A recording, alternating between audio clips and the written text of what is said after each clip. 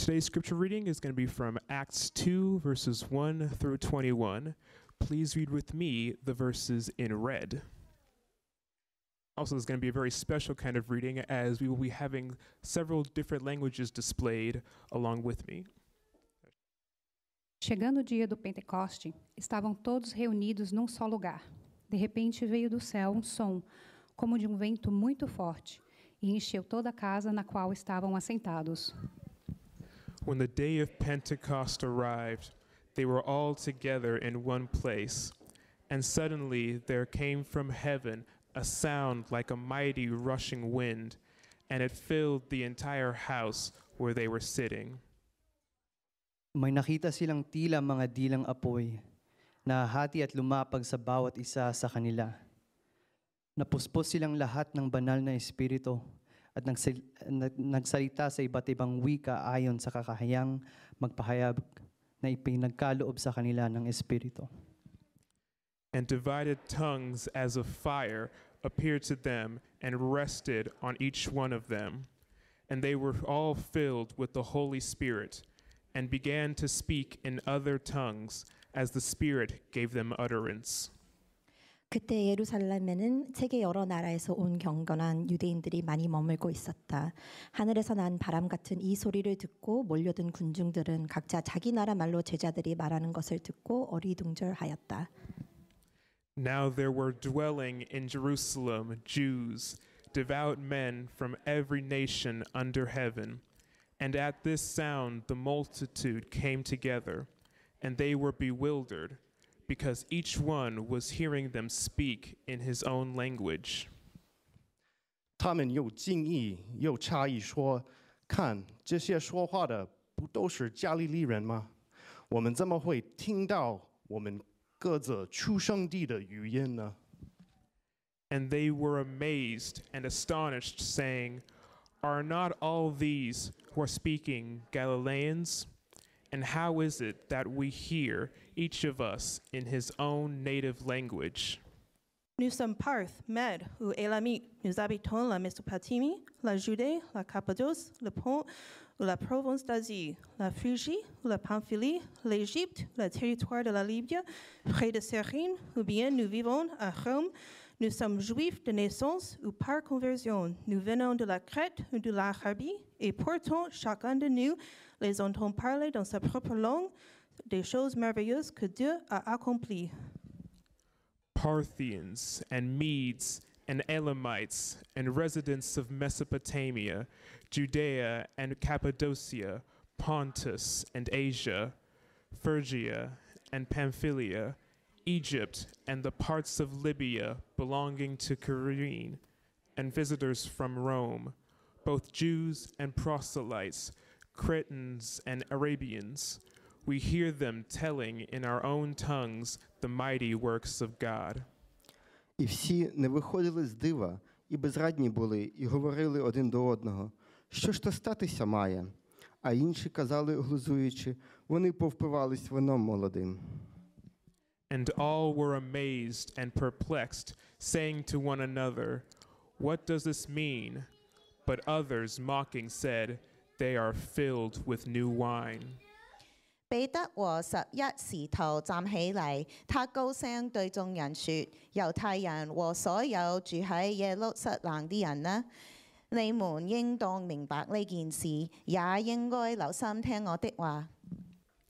But Peter, standing with the 11, lifted up his voice and addressed them, "Men of Judea, and all who dwell in Jerusalem, let this be known to you, and give ear to my words.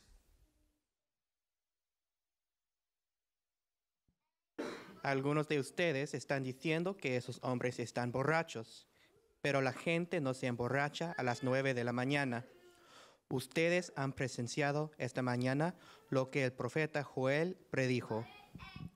For these people are not drunk, as you suppose, since it is only the 3rd hour of the day, but this is what was uttered through the prophet Joel.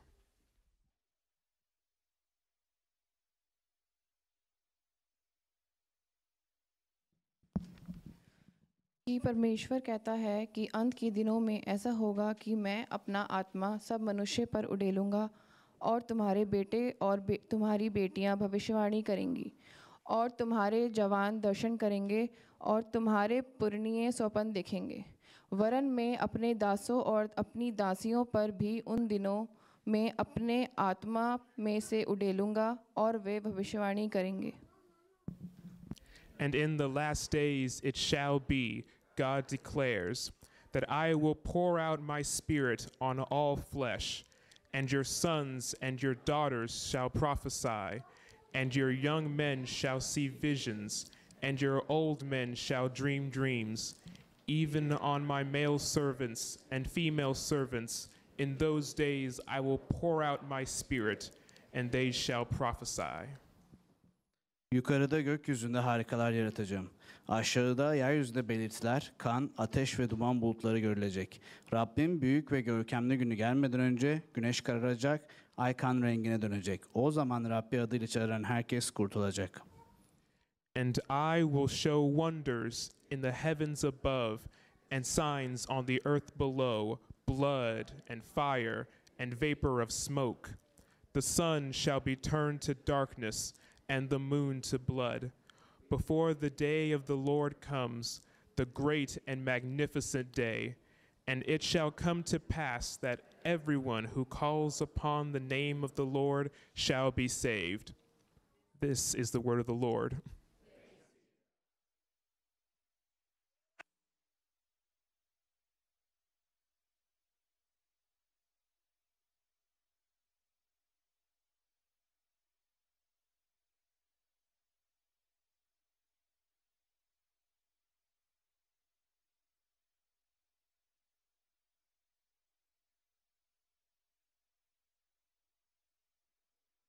Am I on? There we go.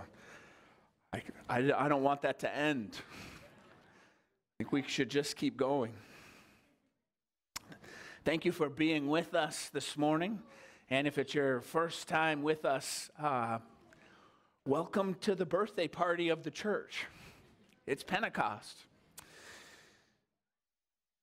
These days at my house, these days at the Carpenter house, it's a busy place. Between the 5 of us on an afternoon, there could be any number of swim practices, baseball practices, trips to the gym, other children over. Summer vacation just means that kids might be at other friends' house, or there might be extra friends at our kids' house. And so depending on when I walk in the afternoon, it's hard to say who might be there and who isn't there and what might be going on. And so when I walk in on an afternoon, I like to call out and see if anyone will respond, and then I start looking around the house for evidence of who might be there. If I see an open peanut butter jar and breadcrumbs on the counter, then I can assume that there are children snacking someplace. If I find paintbrushes and teacups left out on a desk, then I assume that my daughter Flannery is someplace to be found. If the kitchen table is covered with craft supplies, then Story is probably somewhere close. And if I trip over a skateboard or some misplaced cleats, then I will look for Asher. But occasionally I arrive at the house and there isn't a sound. Occasionally even I arrive at the house and it's clean and there's no sign of anyone around. No one has left any evidence. And you have to ask yourself, is someone here? Occasionally, no one is there. Not very often. Today we celebrate Pentecost. And Pentecost is, as we've been learning through the morning, is the coming of the Holy Spirit. When Christians celebrate that Jesus sent the Holy Spirit to his followers. It's been 50 days since his resurrection. It's been 50 days since we, some of us anyway, gathered in this place for an Easter celebration. And one of the last things that Jesus said to his followers in the Gospel of Luke is this. He says in Luke 24:49, "Behold, I am sending the promise of my Father upon you. So stay in the city until you are clothed with power from on high." So 50 days after Jesus' resurrection, this event happens. And you got to wonder what it must have been like to be one of those followers of Jesus who's gathered in Jerusalem, right? Jesus told us to stay in the city until we're clothed with power on high. It's a little bit nebulous instructions. So maybe it's day 43 or maybe it's day 47 and you're looking at one another saying, has it already happened? What's the evidence? When will we know? How will we know if this thing that Jesus promised happened? Did we miss it? Maybe Jesus has already sent his promise. Maybe we've been clothed with power. Do you feel more powerful? Is it time to go out? How will we know when it happens? What will the evidence be that Jesus has kept his promise and sent whatever this power from on high is? And then, oh man, when it happens, there's no question, right? It's obvious. As obvious maybe as walking into the room and saying, why are there red banners everywhere? What's going on here? It's literally a blowout. Anyone who is anywhere near says something crazy is happening here. And it turns out that this promise, this thing that Jesus promised is not a thing at all, but a person. The Holy Spirit becomes present with God, with Jesus' followers. And so it's a valid question, I think, for each of us to ask personally. Have I encountered the Holy Spirit? I think it's a valid question for each of us to ask for our families. How would we know if the Holy Spirit was present in our household and in our family? And certainly it's a valid question for us to ask as a church. How do we know if the Holy Spirit is thriving in our midst? We just put up red banners and say that it's true? Amen. So, whether you've celebrated dozens of Pentecosts or this is the first time you've ever heard that word, I want to ask, if you are looking for the Holy Spirit, what is the open peanut butter jar and the crumbs on the counter to let you know that he is present? What's the evidence that lets you know that God in the Spirit is present with you or in the place that you're at? And so this morning, 3 obvious evidences of the Holy Spirit from the story of Pentecost in Acts chapter 2. The surprising celebration of Scripture, a breathtaking breakdown of barriers, and a fascinating focus on Jesus. A surprising celebration of Scripture. Full confession, this last Monday, Olivia, my wife, and I went with some friends and apparently 3.5 million other people to see a new Top Gun movie.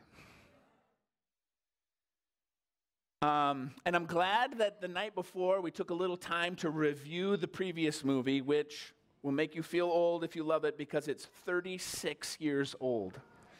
But we watched it before we went, and I was happy that we did because we went to see this new movie and found that it was, the new movie was an extension of the story. It was in some ways a fulfillment of some of the themes of the previous story, and certainly there was a fascinating sort of new interpretation of some of the things that had happened, some of the obvious themes in a first movie, some of the characters of the first movie, and some things that were just tiny details or little notes on the side of a first movie that became big and full in this new movie. Everything down to the music. And so it would have been fun on its own, but it was clearly intended to be a celebration of this thing that came before.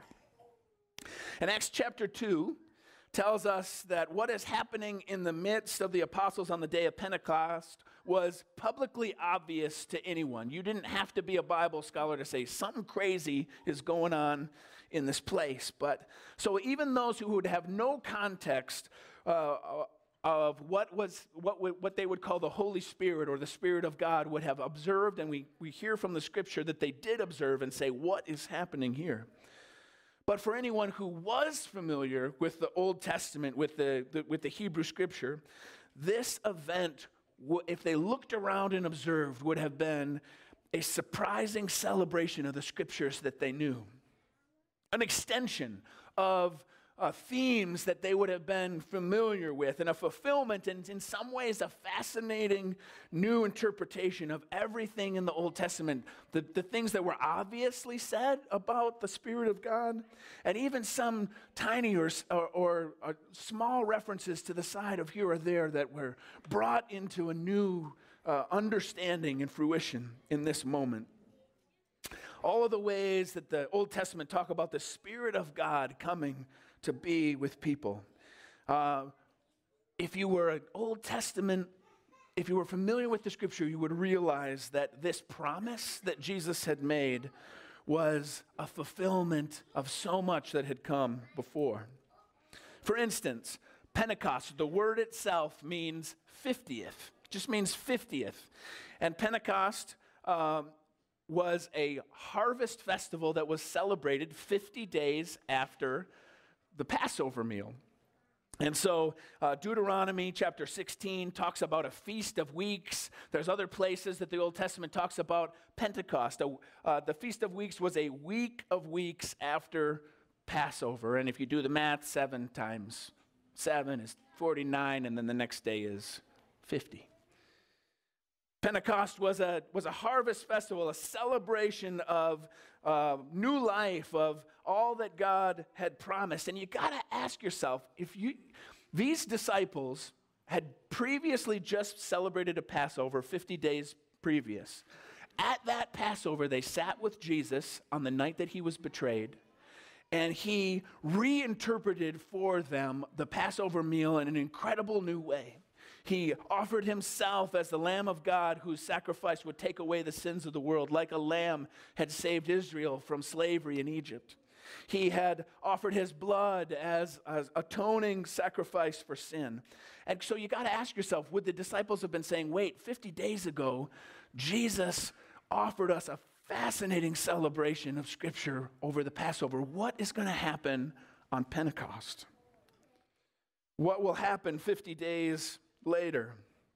Well, in Genesis 1, if you're thinking about Old Testament Scripture, the Scriptures describe the beginning of creation with a vivid picture of the Spirit of God hovering over creation, hovering over the waters. And the Hebrew word for spirit is ruha, and that word is what they also use for wind. The same is true in Greek. The Greek word pneuma means spirit. It also means wind. And so in Genesis chapter 2, we're told that the wind of God was hovering over the waters, about to create new life.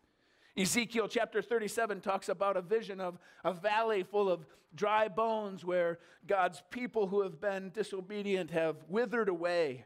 And the prophet prophesies and calls and says, "Come from the four winds, O breath, and breathe on these slain that they may live." Or we would say, he says to the Lord, come, O pneuma, and pneuma on these slain that they may live.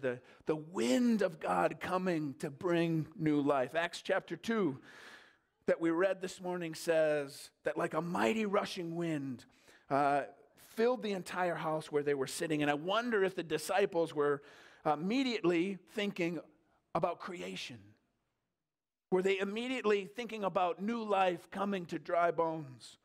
Were they thinking about old life passing away, blown away in the wind, their sin blown away to make way for new life and forgiven freedom? In Exodus, God appears to Moses in a burning bush. He leads his people in the desert with a pillar of fire. He consumes the sacrifice of Elijah by sending fire from heaven to gobble up an altar. In Matthew chapter 3, John the Baptist said, "Look, I baptize you with water for repentance, but he who comes after me, he will baptize you with the Holy Spirit and fire."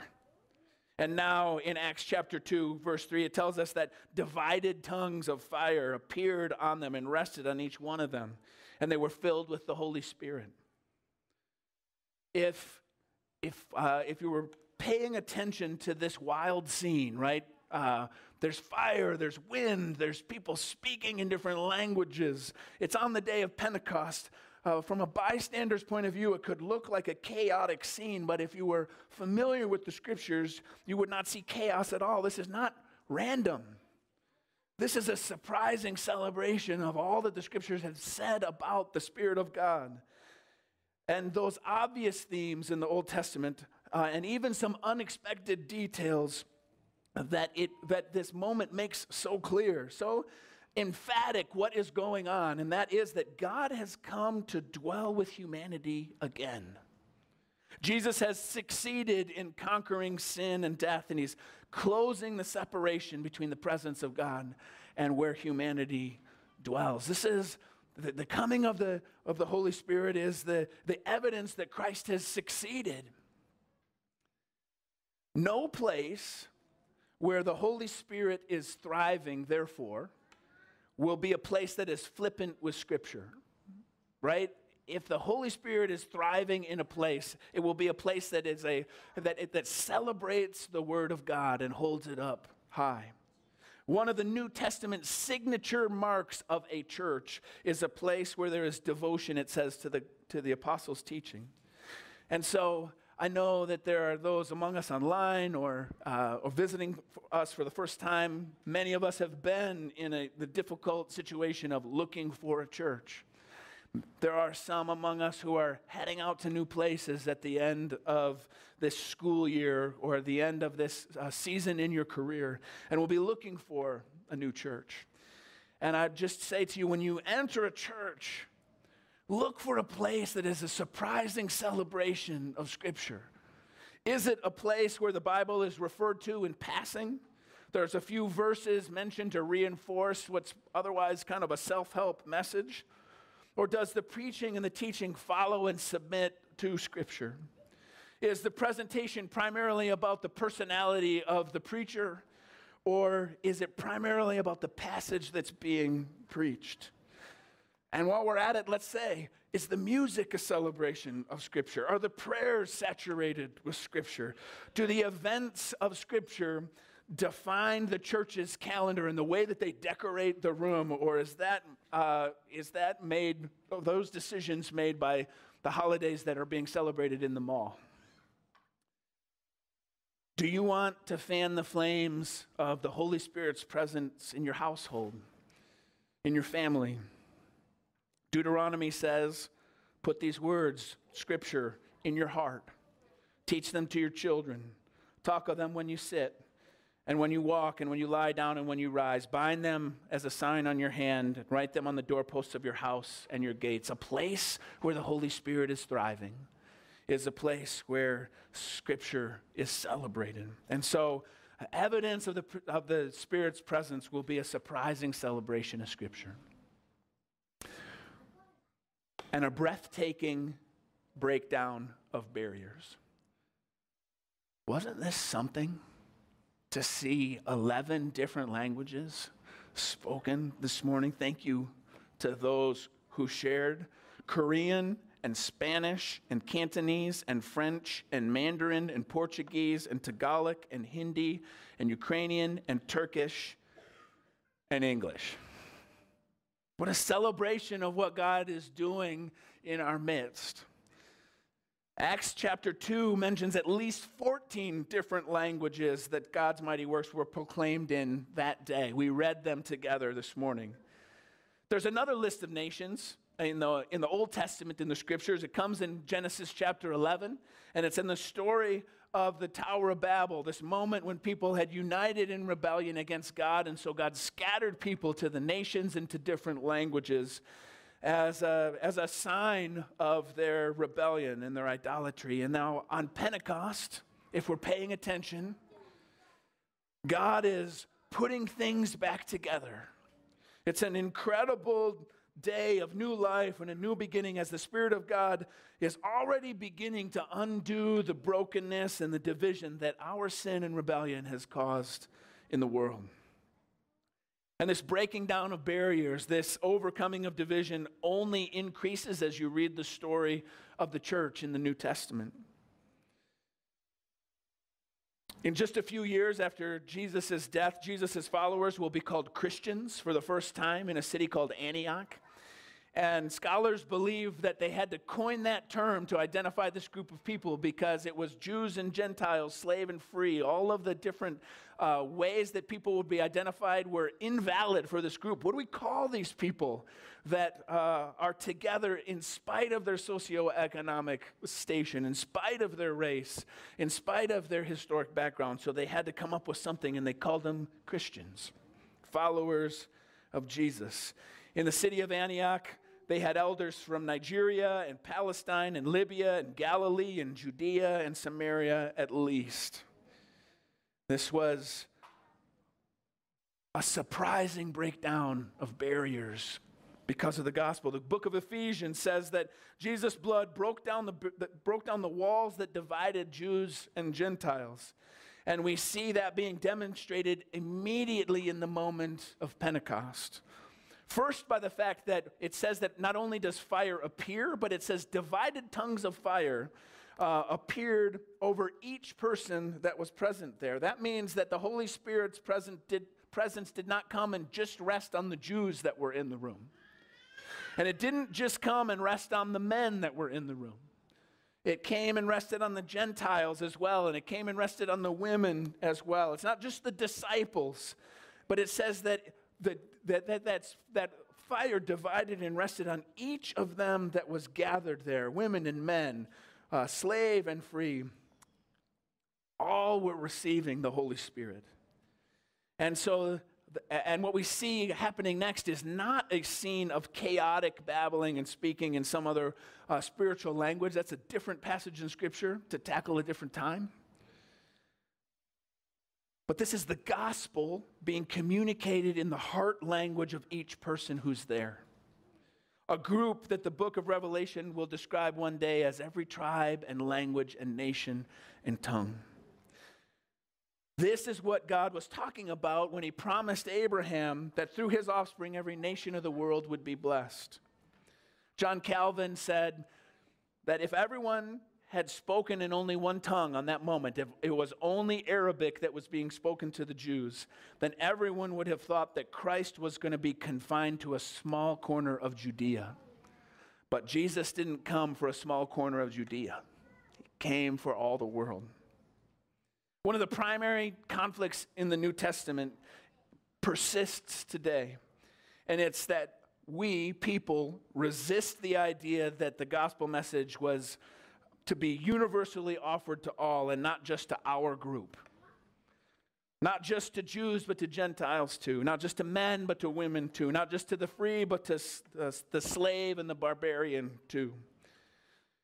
And so no place where the Holy Spirit is thriving will be a place where worldly divisions and categories are endorsed or promoted. The church is a place, scripturally, that understands categories like rebellion and sin, unrepentance and forgiveness, maybe belief and unbelief.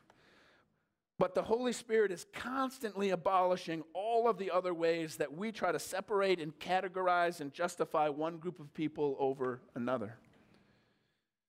And so I would suggest that we need to be second-guessing when we find ourselves in groups of believers that look just like us all the time. You will have friendships and friend groups that look like you, and that's okay. But if that's the only groups that you find yourself in, we should be double guessing and making sure that it's just happenstance and not in some that there's not some way in which we're quenching the Spirit and reaching out to only include people that look like us, or only include people that make us feel comfortable, people that speak like us or eat like us. The gospel should be helping us connect with and overcome things that divide us from others who are not from the place that we're at. And that's what the scripture says, that there should be a breathtaking breakdown of barriers where this Holy Spirit is present.